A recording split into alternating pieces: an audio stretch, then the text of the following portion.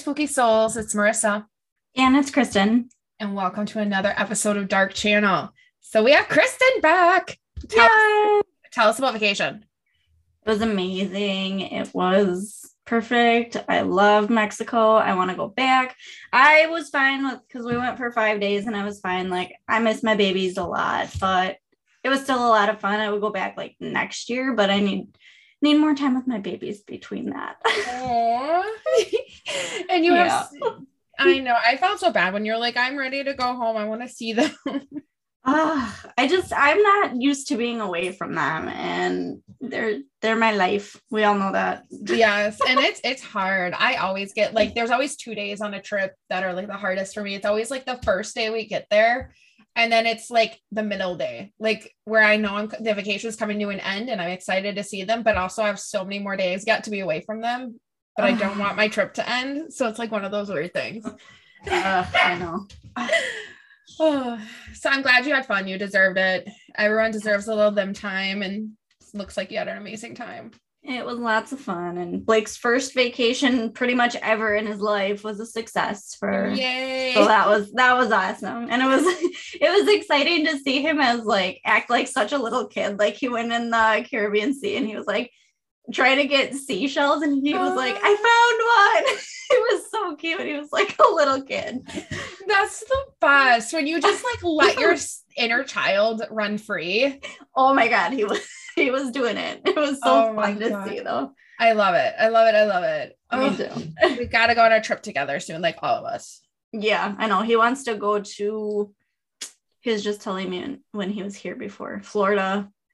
Oh, I will go to Florida any day, any month. I know. Anytime. I'm not a huge fan, but that's probably because the last time I went, we stayed with my friends, and maybe it would have been a little different if we had our own place. But I literally look at houses once a week down in Florida to buy, and it's like where I'm looking at, like Cape Coral is actually like quite affordable. Like, okay, but you have to have like something back here that you'll come back to. I know, that's the thing. I don't think I can afford 2 houses. Well, I can't afford to live without my Mari, so we won't move yet. I don't know. It's so nice down there. Yeah, but you have a husky and a husky shepherd, and they're not gonna like the no snow. No, and I literally would have so much anxiety that like a snake would get them, or like they would go, or like what if or an alligator or crocodile, I don't know, whatever the fuck lives down there, or what if like we live like, because I want to live by the ocean, so like in Cape Coral there's a bunch of like canals. It's like mix of freshwater and seawater. Like, what if a shark's down there? Because sharks can go in there, and my dogs get excited and jump in and get eaten. I could see Nova. Like, what's that thing? I need to attack it. Or Archie, like his squirrel story this morning. Oh my God. Is that a squirrel? He brought me a dead frozen squirrel. Not hey, impressed. Mom, I found a new toy. He probably gets that from when he comes to Auntie's house, and she's got like all these looking animal or toys for my demons. He's probably so confused. Probably.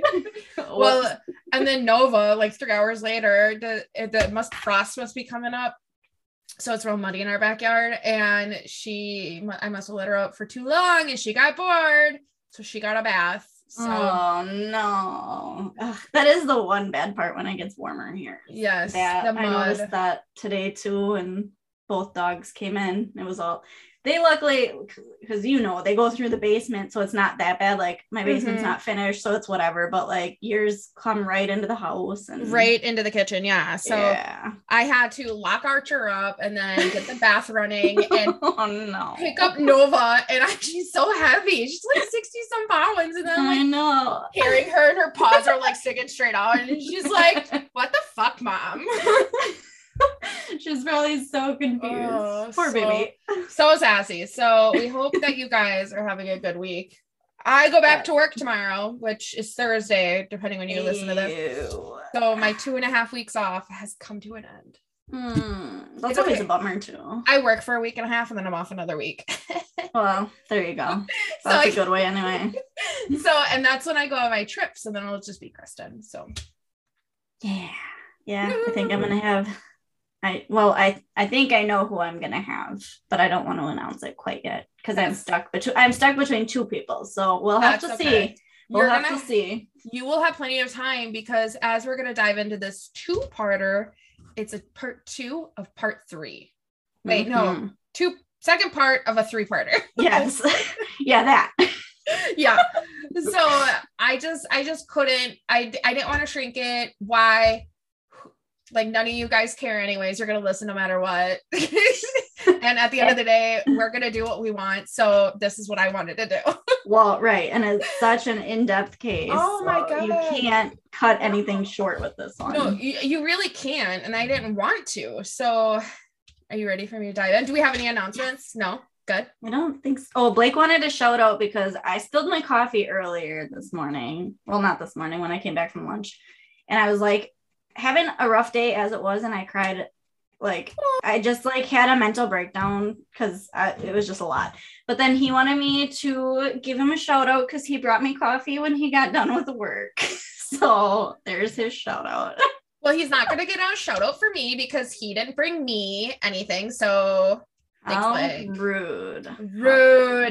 Next time he has to see that you're home. And he drives right past your house. Yeah, like, he drives past my house. My car's in the driveway.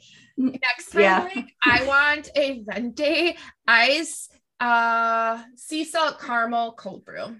Oh, geez. He just went to Quick Trip, but I mean, he'll make an exception for you. That's the kind of guy he is. Yeah. See how I turned it. Yes, that was the only announcement. So we're good. Blake, you're a sweetheart. That's very nice. I love it. Okay. So let's just kind of jump on in. So I've been really, most of my information I still keep getting from that Hulu series. And like I said, I will actually tag it at the very end, along with all my sources. That way everything's in one section and not split up against 3 episodes. So we're kind of going to break everything down and just starting from like Christmas Day and the 26th of December of 1996. Those are our 2 main highlight focuses. And we're going to kind of go into the police investigation here. So with no sign of Jonbenet, the police want the Ramseys to start retracing the last 24 hours. So in my previous episode, we kind of went through the first 24 hours of the case, basically from Christmas morning to December 26th when Jonbenet was found. So that was the first episode. So now the police, they really want the Ramseys to recount their last 24 hours. So as discussed, they had Christmas during the day. Then they went to the Whites at around 4:30 p.m. and returned about 10 when they got home. Burke went to bed. Jonbenet was carried to bed and nothing to report out of the normal from the Ramseys. So Patsy wakes up at 5 a.m. She goes down the back set of stairs where she finds 3 pages of a handwritten ransom note. And she has John check on the children. And that is when Jonbenet was noted missing. 911 was called, as well as family and friends. So they all get to the home, police, family, friends, bunch of people. And they're waiting for this promised phone call for direction. Well, 10 o'clock comes, no call came. So Detective Linda Arndt was the only officer left at home. So the call came. The rest of the detectives, Detective Whitston, he was kind of the lead detective on this case. Him and some of the FBI and police, him and the police left to go meet the FBI, at the station. So they left Linda Arndt, who was kind of a fairly new detective with absolutely no homicide experience, no missing children experience, nothing. They left her there alone in the home with all the family and friends roaming around this house. That sounds like a wonderful plan. Yep. So John is becoming very anxious. So Detective Arndt told them, why don't you just go search the house top to bottom? So like I mentioned again in the first part, Fleet White and John Ramsey began searching, and they started in a room that John referred to as the wine cellar in the basement. So he walks in and horrifyingly finds his daughter. She's deceased, duct tape on her mouth. She has the white blanket draped over her, cord around her neck and wrist. John grabs her, removes the tape, and rushes her upstairs. Now, when he gets her upstairs, Patsy, throws herself on Jonbenet, absolutely devastatingly heartbroken. And this is when Detective Art calls Detective Whitson to return to the home along with the other police, as this now has turned into a murder scene. So the on-call officers return to the home to start the murder investigation. So upon the start of it, they came across, because obviously they're going to start, okay, where the hell was she found? Let's start down there. So they came across a garrote that was made out of a paintbrush, one of Patsy's paintbrushes specifically. So for those that don't know what a garrote is, and I didn't until I really started getting into the true crime. So a garrote is kind of used to take, it's like a stick or a long object that's solid, and you can use it to provide leverage into tightening around something. So tightening around someone's neck specifically. So that was used to tighten the cord around Jonbenet's neck. Yeah, I know. It's just pretty horrific to like think about like having, I don't know. It's just so intimate. So the Ramseys are insistent that a intruder entered their home, and the intruder got a hold of Jonbenet and committed this crime. But there's no initial evidence that they can find regarding a break-in or even footprints that they're finding. No Jimmy locks, no broken windows. They don't know any of this at first, okay? I want you to remember this. They do not see any of this at first, okay? There's no signs of a struggle in Jonbenet's bedroom either. Absolutely nothing. You would think like if she was maybe kidnapped from her room, like she's gonna wake up, maybe she'd kick the nightstand, or I don't know, the room would just look a little bit more of a disarray, and there was nothing of that. So the first suspects obviously become the parents, because who else was in the home with them? For sure, the parents. And this, the police were truly looking at them through a lens of, oh my God, this is horrible, I feel so bad for them, but we got to kind of treat them as suspects. But things severely changed within a few hours of finding Jonbenet's body. John was overheard making travel arrangements with his pilot to go to Atlanta, to take his family to Atlanta that night. Okay. Yes. So shockingly, the police are like, what? You can't fucking leave Colorado. No, you can't. Not in the middle of this investigation. Okay. No. All right. They're like, you can't leave Boulder. Your daughter was just found murdered. Like, sorry, you cannot go to Atlanta. And the Ramseys were like, oh, okay. But like, I just don't understand how that's even a thought. A thought. Like I don't know. They did have another home in Atlanta, but wouldn't you want to like wait and see what's going on with this whole thing before you try to make any, because they should realize that just looks fishy. Like, why? Beyond fishy. So this obviously is very stunning. The police have to explain, the Ramseys have to stay, and they agree, but they begin to flat out refuse to sit for a formal interview unless they can do it together. Patsy, oh my God, I just stuttered. Patsy and John were just like, no, we're not going to do any interrogation interviews, nothing, unless we can do it together. So the police are like, no, we want you to separate. Yeah, we want to hear separate statements and then compare to kind of assess the trustworthiness of things and to see your perspective of how the day or evening unfolded. They refuse. So then police are like, dude, like, okay, yeah, we're not doing that. We're not going to play these games. So then they're like, well, can we interview Burke? And they're like, no, which I kind of understand. If it was my young child, I think Burke was like maybe 8 or 9. I don't know how I feel about police interrogating them. But if you're like, but if my daughter was murdered and I truly had nothing to fucking do with it, please interview him and me and my husband all separately. Exactly. Yeah. So I feel a little iffy about it. I can see where they were a little nervous, but if they had nothing to do with anything, why all the walls? Right. So yeah.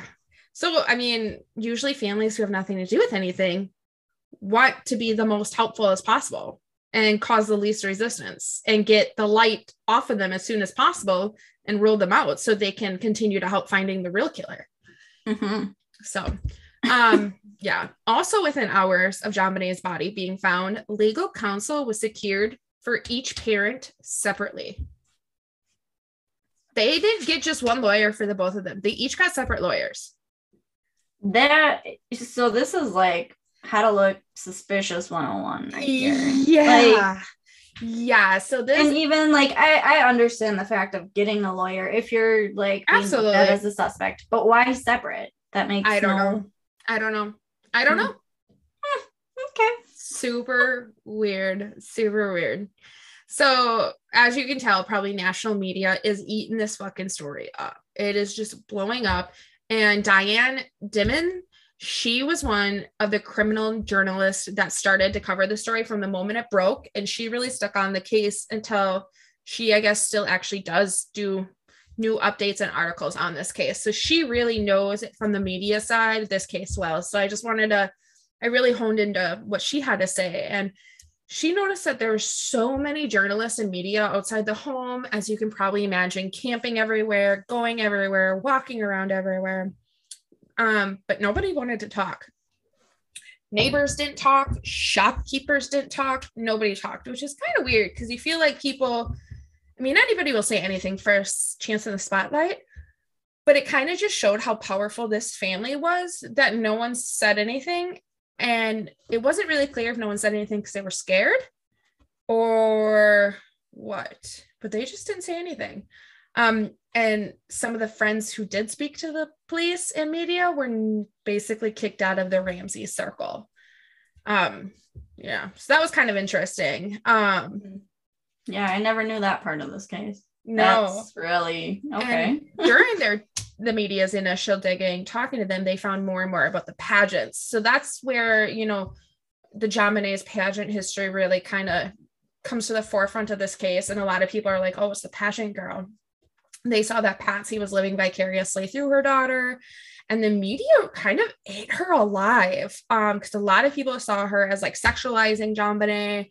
And it really just added some juice and drama to this case. So the media was just having fun.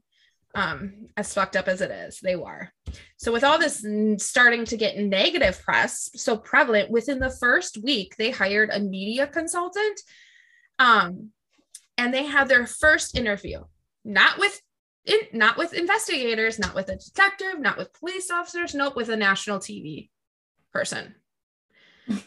Makes sense. Makes lots of sense. Yep. So like I watched the interview and I watched it like 3 times and I just kept staring and I kept trying to think like, I don't have kids, so I can't correctly state I would know what this would feel like. Cause I pray to God I never know what that feels like, even after I have kids. You know what I mean? Mm-hmm. But I just found it really weird. Like they just seemed very, I don't know, the word stoic comes to mind. It kind of reminded me of the interview with Madeleine McCann. Is that what her name is? Do you know what I'm talking about? The girl that went missing on like the resort with her parents from England. I think it's Madeleine McCann. Oh, it sounds, yeah. Yeah. I'm not super knowledgeable about that one though. It just seemed weird. It just seemed very, very practiced. Like rehearsed? Yeah. And okay. It also looked very numb, which I can imagine they probably are numb. Their daughter did die. So I feel very caught, like, how do I really feel about it? But it's definitely something you should watch for yourself. And if you watch the series, it's in there. That's where I watched it. But it's quite interesting. And truly, the public, after they initially saw this, they felt the same way. And a lot of them thought this did not do any good for the Ramseys at all, going on TV and not talking to the investigators. And like, they were pissed. The investigators are not cool. So I would be pissed too if I was an investigator. Like, yeah, they're like, I have a little bit of that criminal, just a little bit of the background. And I just, you don't lie. Like they're going to find shit out. Yeah. I don't know. Like, I don't get it. So while all this is going on, within like this time frame, the autopsy is being performed and results are coming to light. So I actually have the initial page of the autopsy findings that kind of lay it out very quickly. So I'm going to read it and then kind of explain what the cause of death was. So autopsy's findings were ligature strangulation, there was a circumferential ligature with associated ligature furrow of the neck. So basically just really deep strangulation of the neck, abrasion and petechial hemorrhaging of the neck, petechial hemorrhaging conjunctival surfaces of eyes and skin of face. So a lot of times when you are strangled, little blood vessels kind of burst on your face and your eyes, and it causes little red bumps that you kind of see, and that's called petechia. Yeah. So then there was cranial cerebral injuries. So she had a skull contusion, a linear commuted fracture of the right side of skull, linear pattern of contusions of right cerebral hemisphere, subarachnoid, and subdural hemorrhage, which is just the layers kind of protecting the brain. And then she had contusions of the tips of the temporal lobes. She also had an abrasion on her right cheek, abrasion / contusion of anterior right shoulder, abrasion of left lower back and posterior left leg, abrasion and vascular congestions, trigger warning for any sexual assault. So she had vaginal sexual assault kind of suggesting, and ligature of her right wrist. So she was hit with a heavy object. They can concur that, and it fractured her skull, causing brain swelling, which means she was still alive. So she got hit in the head. It probably knocked her out. Maybe even to the point where someone may accidentally think she's dead, but she was in fact alive. And then she was strangled, and that is the official cause of death. In addition, there are scratches all over her body, and she did have drops of blood in her underwear. This is indicative of sexual assault. Now, so far, they haven't come out and said that she was officially sexually assaulted, but it is indicative. So they can't rule it out. So the most puzzling piece of evidence in the autopsy, though, wasn't what they found on the outside of her body. It was what they found on the inside. They found pineapple in her stomach, which ends up being like, it just makes you question everything about this case. So the pineapple was undigested. So food digests rather quickly. As we eat it, it goes in our stomach, goes through our small intestines, and the big colon, and then out our butt. Okay. Hers was like undigested, still in the stomach, which is suggestive that she ate it very recently prior to her death. And the Ramseys will not own up to how she got pineapple. No one fed it to her. No one saw her eating it. It wasn't at the White's Christmas party. No one has any idea. But the police did note a half-eaten bowl of pineapple on the table. But now, still, how did she get this pineapple? If that's hers, how did they get it? So they did process the bowl for fingerprints. And of course, they got Patsy's. Now, if you process the bowls in my kitchen, they're going to have my fingerprints all over them too. You know what I mean? They're my bowls. I'm the one who does the dishes. Like, so that it's, but they also had Burke's. Now it's one of those things where it's like, oh, your prints are on it, but it's also your bowl. Your prints are good. You know, it's one of those things where, okay, we do have those, but, so I lost my place.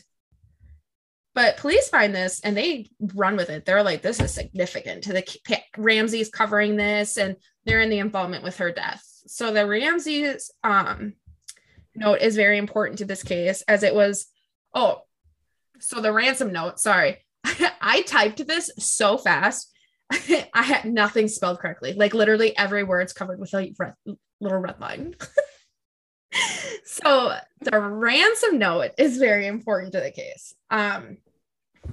So it was placed on the back stairs. So I don't even have a staircase in my house. I can't imagine having two, but suggesting whoever did this knows their routine and their house. You know what I mean? Why would you place a note there hoping it would be found right away? Why not place it on the counter in the kitchen, on the kitchen table, or Jonbenet's bedroom?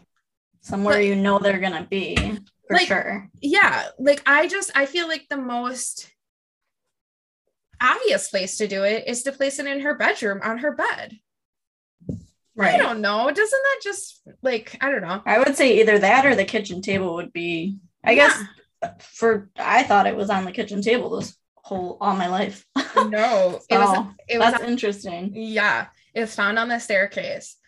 And another thing about the note is it's 2.5 pages long. It's very long, very detailed. They're this faction and they want to behead her if they do this. So they're going to kill her and not give the body if they do this. It's just a lot. And really, they didn't understand why. So now the amount they're asking for also in this ransom note, which is $118,000, is actually a very small amount compared to other demands police have, received in the past in such similar situations. Now, like I mentioned in the last episode, John is worth $6.4 million. Why? That's a lot of money. Yeah. So why ask for so little? Exactly. Why ask for $100,000? Like, that's a lot of money, but when you could ask for millions. And it's so specific too. Like, what a weird, not like 120,000 or 150,000 or something like that. 118. Exactly. And that coincidentally is the exact amount John received as a bonus that year. Besides, all right. Yeah. So besides Patsy, who else would know that? I mean, like, I don't know. Like, we don't talk a lot. Friends don't talk about money a lot. Like it takes a certain kind of friendship to sit there and talk about finances together because, I don't know. So like, why would you be like, yeah, I got $1,800,000 bonus. Woo, rub it in your face. That's weird. I mean, unless you're that rich that you can just blurt that shit out. I don't have that problem. So yeah, I don't either. I wish I did. I wish I did. So the further examination of this paper, ransom note, whatever, reveals very much more. Much more. Either way. So it reveals way more of a link to the Ramseys than I think they were expecting, and especially Patsy.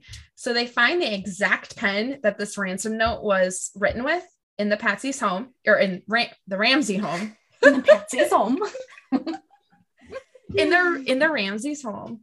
And they found that the pad it was written on specifically was Patsy's notepad that she wrote on all the time. So the investigation is now turning. Police see this note as being written after the murder and as a form of staging the scene to look like something that did not happen. So they're starting to put together this theory. Okay. They're seeing the evidence. They're putting it together. Now, convinced that one of the Ramseys wrote this note, they begin comparing their handwriting. So right away in the beginning of the investigation, they had the Ramseys do a bunch of handwriting analysis, writing bullshit. So with the note being so long, they had a ton of information to study and compare to. They found that the note goes on in the beginning to show a change of handwriting. So basically the note's handwriting in the first couple sentences and paragraphs goes one way, and the handwriting expert notes that as it goes on, it slowly becomes another's handwriting, which they see as showing the natural way the writer writes. So they kind of say, when you're trying to write differently, you may be able to for a paragraph or two, but as you keep writing, your natural writing is going to come out. So the handwriting expert is Sina Wong that I'm kind of referring to. So she has studied the writing samples herself, and she was able to rule out John very quickly. But when she compares Patsy's writing, it's a little different. So she notes a ton of similarities, such as like the letter E and the letter C. So she notes like in the letter C, on like the round part of C, it compresses like towards the middle bottom part. She also notes that the letter Q looks like the number 8. And she found over 200 similarities in the ransom note handwriting that matches Patsy's. So she says she feels that Patsy wrote the note, no doubt about it, but they can't state it for certain. So it's kind of one of those things where they're like, yeah, we think she did it, but we don't really have the proof. Like we do and we don't. That's what sucks about it. Yes. So they just don't know how or why Jonbenet was killed. But as they begin talking with family friends, they do find maybe a clue. So apparently Jonbenet had been wetting the bed. She's 6 years old. She'd been wetting the bed. And from what they gathered, this was almost a nightly routine. And it was a huge issue for Patsy. Patsy was getting more and more frustrated about it and causing a lot of stress. Now, regular bedwetting can mean many things. It can depression, loneliness, anxiety. It can also mean sexual abuse. And the autopsy did show evidence of a sexual assault. So the police for a hot minute were thinking, is this a chronic thing? Did someone kill Jonbenet because they were scared, horrible secret was going to get out? But the pediatrician came forward rather quickly, and he stated he's seen Jonbenet on many occasions regarding this bedwetting, and states there was no evidence to support sexual assault. So usually thank God for that. Yeah. Oh my God. Right. That would have just made this case 1,000 times worse. So they didn't note any sexual assault. But then they began wondering, was this enough motive for murder? Police kind of start piecing together a scenario now. Okay. They're like, okay, Jonbenet. They go to bed. It's 10:30. In the middle of the night, Jonbenet wakes up Patsy because she wet the bed. Patsy's just so pissed. Like, she wet the bed again. It's been a long day. And she hit Jonbenet, but she hit her too hard and didn't realize it until after Jonbenet collapsed. And she panicked, and she came up with a plan to stage a murder or a kidnapping to misdirect the police. And John, of course, found out and agreed to help protect his wife at all costs. Now, it seems a little out there, but it also seems like it could fit. Right. It's like, I think anything's possible with this freaking case. For sure. So finally, it's April of 1997. Now, Jonbenet was murdered in December 26th of 1996. So this is like 4 months later. The Ramseys finally agreed to talk separately. About time, finally, right? For your child's murder case, whatever. That does really bother me. Like, I would do anything and everything, but whatever. But so right away, Patsy was kind of told, like, this evidence is kind of showing that you have a link to her murder. And Patsy lost it and was like, get back to the drawing board. Like, we have nothing to do with it. John and I never have anything to do with it. We'll never have anything to do with it. So they kind of explained the working theory that I just went over. And they're like, okay, so let's start recounting your actions. Oops, I scrolled down way too far. And now I just lost my spot. Okay, start recounting your actions from Christmas morning onwards. So Patsy Ramsey states she was, they, like I said in the beginning, they went to the party, blah, blah, blah, Jonbenet, blah, blah, blah. So let's get to the 26th at about 5 a.m. So Patsy says that she put the clothing she had on the night before back on the morning of the murder. So she woke up. She said her clothing were in the bathroom, just hanging over the bathtub. And she just put them back on to go downstairs to get coffee or whatever she was doing in the morning. Now, I don't know about you. I mean, I have no problem putting on a pair of sweatpants over and over. Like, I wore the same sweatpants for the past 2 days because I just like sat at home all day. So I'm like, what the fuck? And I don't wear them to bed. I wear Spanx to bed. So I'm like, okay, like I could see that. Like, I do the same thing. I get out, I put my sweatpants on over my Spanx. Okay. But she put on velvet dress pants. You would not see me in the morning waking up, putting on velvet fucking dress pants to go have coffee. And not only that, Patsy and John are loaded. They had plenty of money to afford other clothing. Right, exactly. And, Patsy's also just a certain type of woman. She's very, I don't know the word I'm looking for. Like, she just wouldn't do that. She wouldn't rewear the same clothes. She would have pajamas on, or she'd put new clothes or a bathrobe on, or a night gown or something.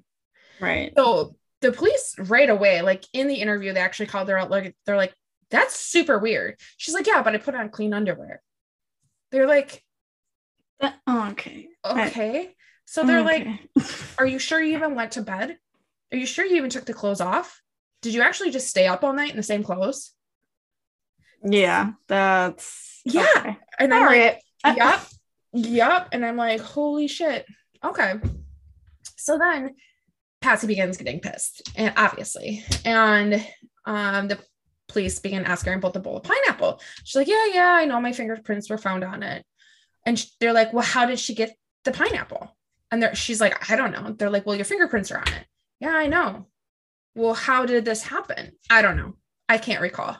I don't know what you're talking about. You need to figure it out. The evidence should show you. And they're like, it's showing us this. She's like, no, it's not. So now investigators go at her with the most damning piece of evidence, showing that the ransom note was heavily linked to her, such as being written on her pad. The writing has 200 similarities to her. And she's like, I didn't do it. I don't know. Maybe it's because a woman wrote it. And her saying that is exactly what John said when they questioned John about the note. He's like, mate, I don't think Patsy wrote it. I think a woman wrote it. That's why it looks like that.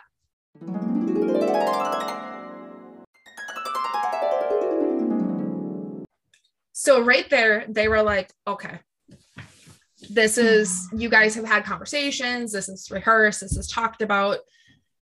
You guys aren't coming in here to clear anything up. So there was 22 hours of questioning, but the investigation didn't move an inch. No one cracked. No one budged. Everything stayed the same. So the next move the Ramseys did is they actually started to throw everyone and anyone under the bus to protect themselves, to kind of be like, oh, it wasn't us, but excuse me, take a look at these people. So John actually suggested that Priscilla White. Now, Priscilla White is the wife of Fleet. Fleet and Priscilla hosted the Christmas Day party, and Fleet and John are the one who found Jonbenet. So Priscilla White, they're like, check her out. She's always been jealous, yada, yada. And police are like, no, we cleared them very early on. And the Ramseys kind of pointed like, look at our maid, look at this person, look at this person. And everyone was cleared. So the circle of friends started telling each other, like, don't fucking talk to anybody. Just shut your mouth. Like, the Ramseys are being crazy. Right. And they're suspicious as fuck. Yeah, they're sus as fuck. And any friends who did talk, like I said, were pretty much cut off. So guess what happened now? They went on TV again. Oh, good. Yeah. God. Makes sense. It makes sense. So they went back on TV, and this time they placed up $100,000 reward for any info leading to the arrest of the killer. So, well, they're not going to miss that money. No. And the Ramseys are like, the real killers out there. Like, we need to find them. Help us find our baby's killer.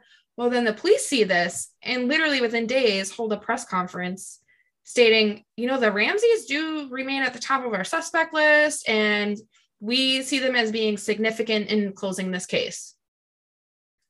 Ha, suck it. Basically. So the media is like, what the fuck? So media is a huge element in this case. As one corner, you have the police stating, we think the Ramseys have way more in this than what they're letting show. And then the Ramseys leveraging the other side of the media being like, there's reward, find our baby's killer, blah, blah, blah. So the media begins making their own judgment. And as you know, media is horrible. People are mean. And a lot of stuff was pointing badly at Patsy, such as the garrote being made from her paintbrush. Like I said, the ransom note, fingerprints on the bowl, wearing the same fucking clothes. So police really begin to hyper focus on her being the murderer.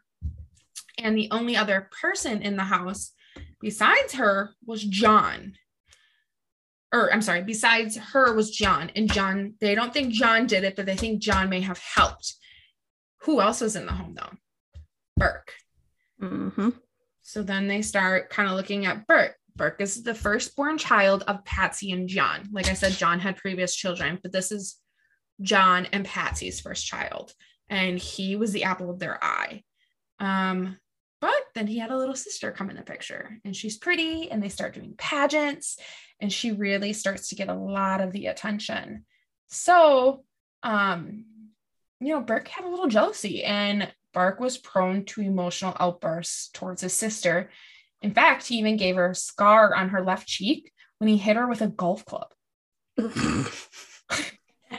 I know it sounds like, oh my God, what a horrible child. But like, it does, but I could see my brother doing oh my God, like, I beat the shit out of my brother with hairbrushes and remotes. Like, right.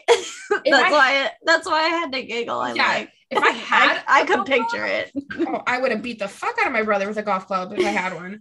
I think my parents didn't golf. Like, so it's one of those things where I'm like, oh my God, what a horrible child. And then I'm like, Marissa, you and your brother practice WWE 24/7. Okay? Right, exactly. Like, so I don't know. Take that with what you got on it. So now the theory started coming out that Burke may have hit her. So now if Burke had hit her, his parents would have done anything to protect their only living child, especially since Jonbenet is now going to be John's second lost daughter. So like I stated in the last episode, I think her name was Elizabeth. She died previously from a car accident at the age of 19. So John's going to do whatever he can for his family. He's not going to lose another child. So of course a parent would do anything for their child then. And the police continue to wonder at the time if he knew anything about it. So finally, after a year and a half after Jonbenet's murder, they get to interview Burke. Now, some of the questions that were being asked clearly made Burke uncomfortable. Burke is about 10 at this point, 9 or 10. At one point, Burke went into a fetal position and covered his body with like his hands with his face, or his face with his hands. His hands with his face. His hands with his face. Okay. And along with that, he would also answer the questions in quite a similar way to Patsy, such as, I do not recall. Now, that's a weird for word. A 10-year-old, that's a weird way to answer. So it seemed very coach, but it didn't seem deceptive to the police. They really just thought he was awkward. There's a lot of awkwardness. And, you know, if anything, they don't believe he had anything to do with it. At most, they thought, okay, well, maybe you know something, and that's why you're really phoning in, you know, curling into that fetal position, is you don't want to say something because you know your parents will go away. So they did clear him, but they do still question that he probably knows more. Right. So it's a year and a half. She ain't going nowhere. Okay. So I'm going to say his name wrong. Bo Dettel. He was like a New York homicide investigator, but now he was coming in as a private investigator, and he was brought in by the National Inquiry to go in and see how the investigation is going. Alex Hunter is the district attorney at the time, and he was under a lot of pressure to get this case closed because it was so high profile. And Alex Hunter felt he could not charge the Ramsey for, number one, everything from the start of the case was compromised. Literally from the start of the case, everything went wrong.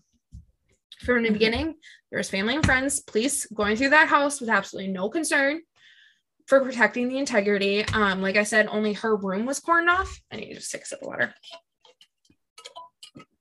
ASMR. Sorry. So only her room was cordoned off. There was no control from the start. Like Detective Bob Whitston, who was the detective on the case from the start, he does state the biggest mistake was letting everyone into that house and not kicking them fucking out.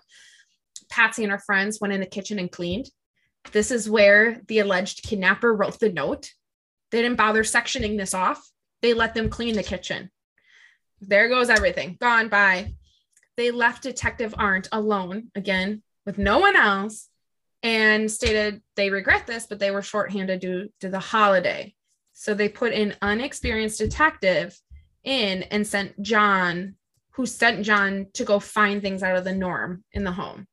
It's literally no excuse on the police's part, and it's really not. Okay. Like, come on, guys. But like, literally, it's your job. Like, they really fucked this case.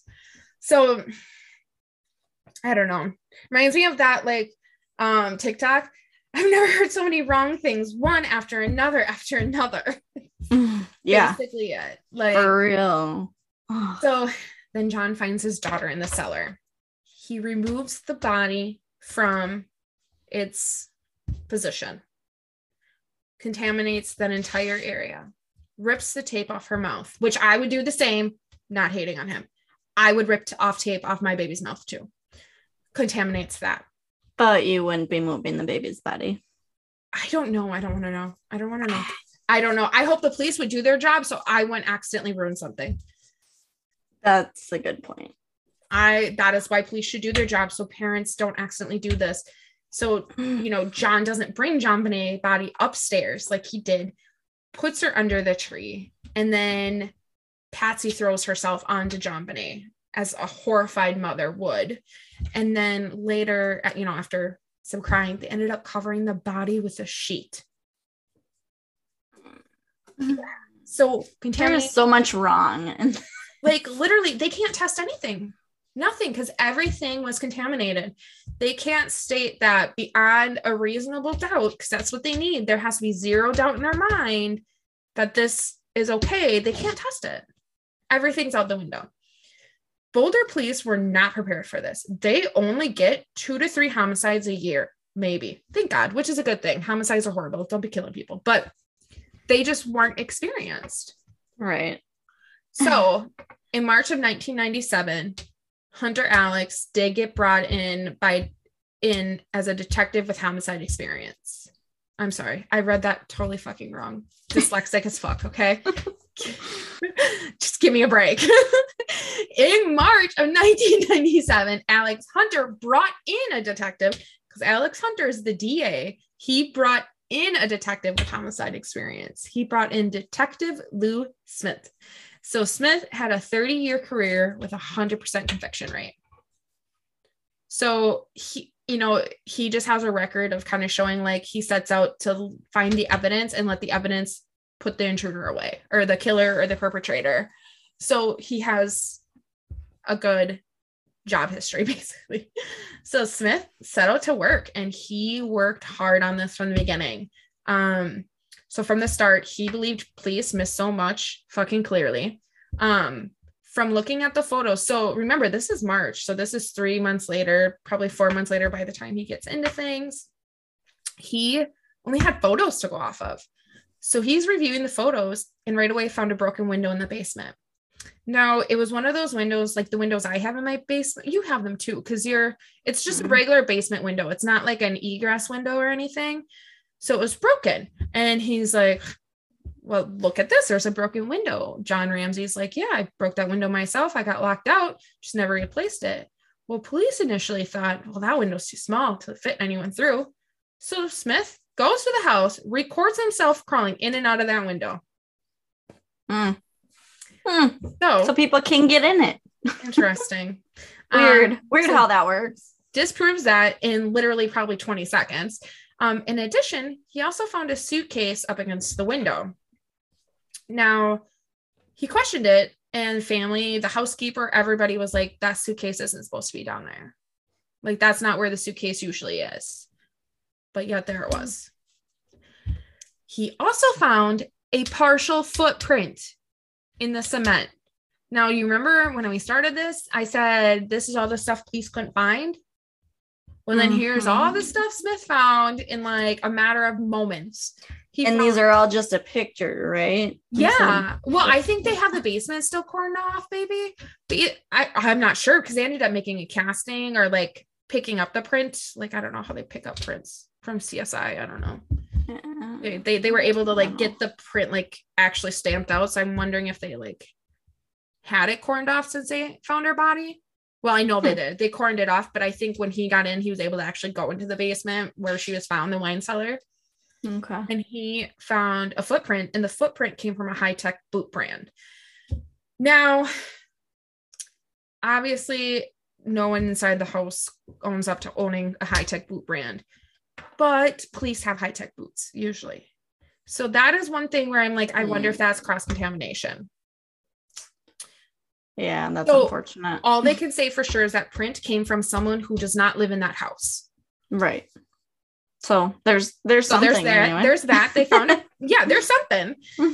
So he also found more evidence in the autopsy report that there was 2 sets of abrasions. So I mentioned a ton of abrasions. But the 2 specifics were on her back and on her face. Now, these abrasions appear to look like a stun gun.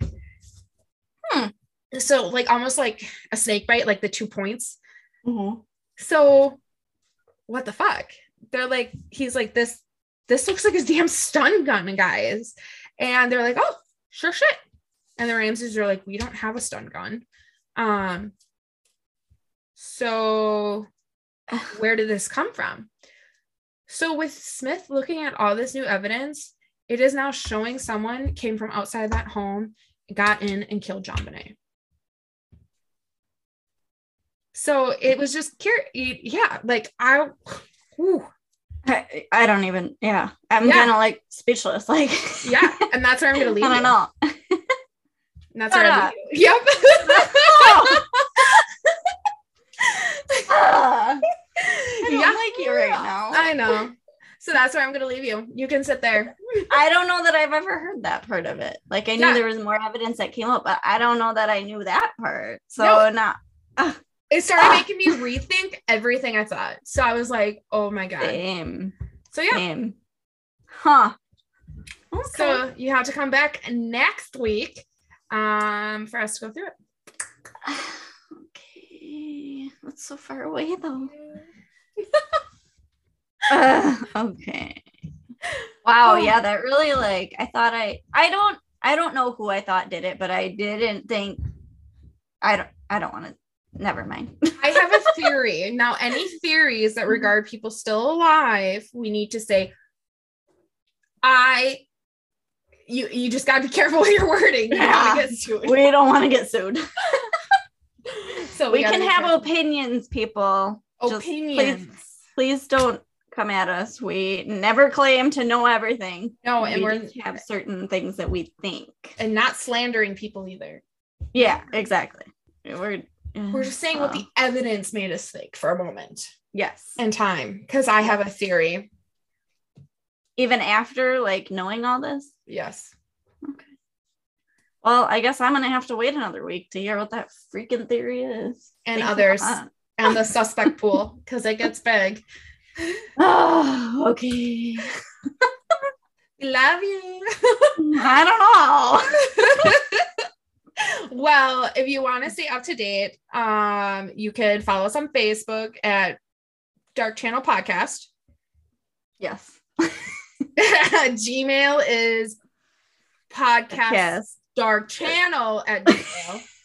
I was so pissed. I'm literally gonna write them down and just like I know. Now that I put my my desk in my closet like you kind of did. Oh yeah. So I'm gonna put a big sticky of just all of our stuff because I always flip it around somehow. And it's so easy to. And I don't even know our Instagram or TikTok's like Dark Channel, Dark Soul, or Dark Soul, Dark Channel. Just find it. It's linked everywhere on our shit. Just go on Facebook. Linked. Go on Facebook. If you don't follow us, you're a wiener. We are also terrible about keeping our names straight. We are. Well, it's hard when there's so many different like platforms to keep track of. But yeah. I just moved this up here yesterday on my lunch break. So I know it's pretty new. So I'm gonna deck it out like podcasty now that I have a set place for it. Well, good, because our goal is, I don't know if we mentioned this before, to get YouTube. Yes. We want YouTube. Slowly but surely. Give us a minute, guys. Mm-hmm. Yeah, I gotta make it a little prettier in here before I gotta make mine. I gotta make and then I'm gonna have to start like getting ready and not. I know, that's the shitty part. Because I can look like trash right now and no one knows, but once we start uploading then I'm screwed. I have a feeling for the first like 10 episodes we're gonna make sure we're pretty, and then eventually we're gonna be like, we don't fucking care. I would probably agree with that. I actually give it only like 6 episodes. We'll try in the beginning anyway. We'll try to be cute. We're definitely no Bailey Sarian, but no, we're not. We love her, but I love her so much. She's been on my TV like all day, every day lately. She's like, the best. I just love her. Well, I should get eating because I'm getting hangry, and I know my husband probably is too. That'd be cool. Okay. Well, we hope you guys have a good week and had a good Valentine's Day if that's something you celebrate, but you should celebrate love every day any way you wish. Yes. And yes, that. We love you. We love you. Bye. Bye.